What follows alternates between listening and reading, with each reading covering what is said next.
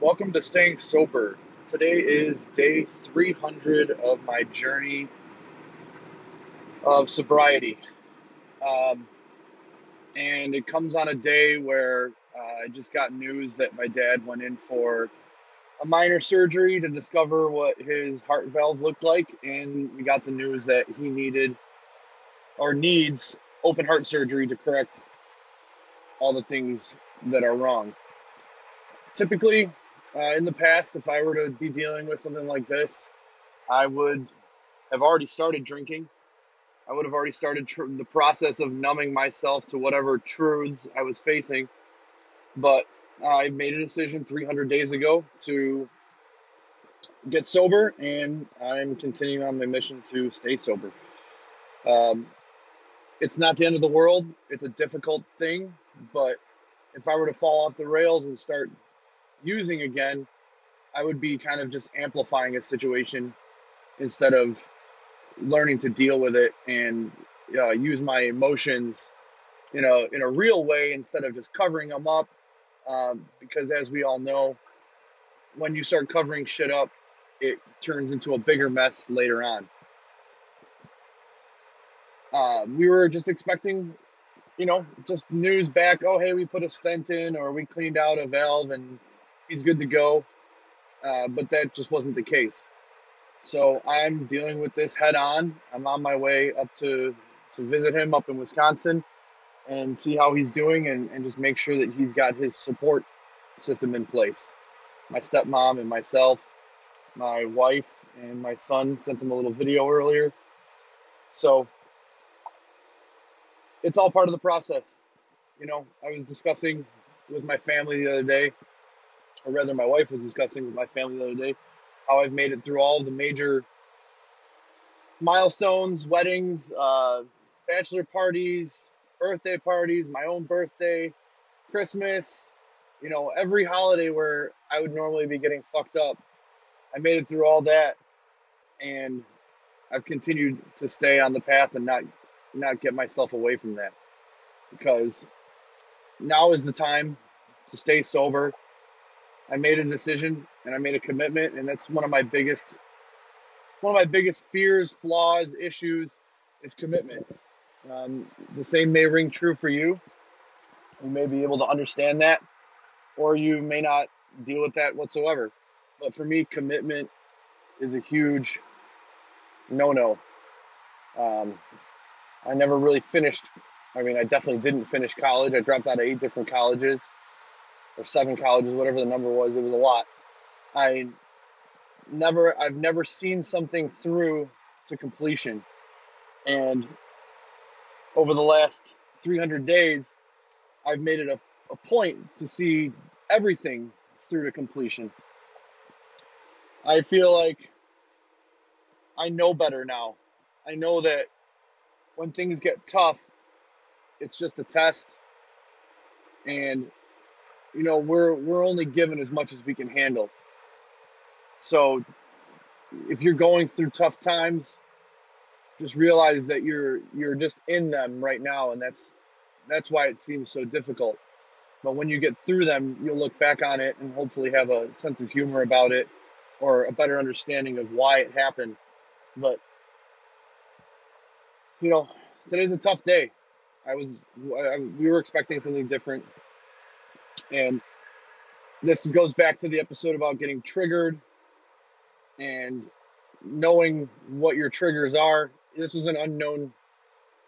I mean, boiling down to the bare necessities of it. Yeah, and this is a known trigger. It creates anxiety. This type of news creates uncertainty and anxiety, and that's one of my triggers for sure. Is just not being sure of something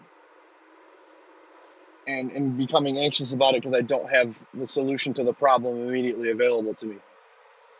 So when we're facing problems, the one thing I've really been focusing on is kind of breaking that problem down to something smaller and looking at it from a perspective that may have some emotion tied to it, but I try to come with a solution. Obviously, I can't show up to my dad and tell him I have the solution to your heart valve problems, but I can solve my problems with it and go there with a clear mind and an open heart and an understanding that he's in the best care, that he's being monitored, looked after, and watched, and he's got his support systems in place. So there really is nothing to worry about, but it's just important that I go there and I be there for him. And like I said earlier, normally I would be deep into the drinking right now. I wouldn't even bother going up, or I would, on my way up, I would find a place to stop and pick up beers because that's the only way to deal with trauma and stress is to get hammered. In a past life, that was true. In this current life and what the present looks like, I have to be focused on keeping myself away from that and being smart with my decisions. I'm for sure just rambling off here because it's insane for me to fathom something like this. And I'm sure people have gone through similar stories or have similar stories. But it's all what you make of it. My way of getting through shit like this is just talking about it. And I never thought I'd have to talk about it. You always think dad's invincible, or you always think the people around you are going to live forever. And that's the naivete. It's the naive brain where if everything's copacetic right now and everything's working out right now, then it should work like that forever. And I think it's an ingrained human fault that we think whatever homeostasis is achievable.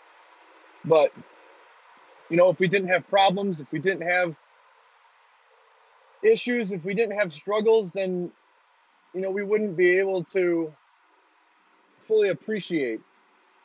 And I mean, if everything's fucking perfect, then you're probably dead. If you don't have, it's the same in business. If you don't have problems, you probably don't have a business. Your business can be going good, but you need to find the problems, and the problems will arise. And if everything's going perfectly, then you're probably bankrupt or closed shop. Nothing's going to work perfectly forever. And that's how my brain was always thinking. Well, if it is the way it is right now and it stays that way forever, then we're good. But we're supposed to be challenged. We're supposed to have hard times. You can't enjoy the spoils of war without the actual war. So the goal is to just come through this stronger and better than we went into it. And this goes back to this is talking about sobriety here. I'm talking directly about sobriety. If we go into it and we're broken, mismanaged, shitty, depressed people, then we need to come out of getting sober as better for the wear, not worse for the wear. The noticeable changes in my psychology, in my body, in my mentality, in my thought processes have changed so much, so dramatically over the last 300 days that I feel like all the things that I've accomplished, I've earned, instead of them just magically falling into my lap before. When I was drunk and I'd see a little bit of success or something better happening, I'd say, oh, well, this is, sleight of hand. I stumbled into this making sense, and now I can make dollars out of that sense, and I can make a business work. Now everything that happens is a product of hard work. So I'm going to go up to my dad right now, and I'm going to put my strong mentality and my strong heart and my good thoughts, and I'm going to put those to work and be there for my dad. And I wouldn't be this strong if I wasn't sober. I know it for a fact. The drinking and the drugs would crumble my strength and my mentality and reduce me to whatever was at the bottom of a beer bottle. or was ever at the bottom of a Jim Beam bottle, or the end of a bowl, or the dust of a line, whatever. So if you're struggling, if you need someone to talk to, if you don't know where to turn, please reach out. And thanks for listening to Staying Sober.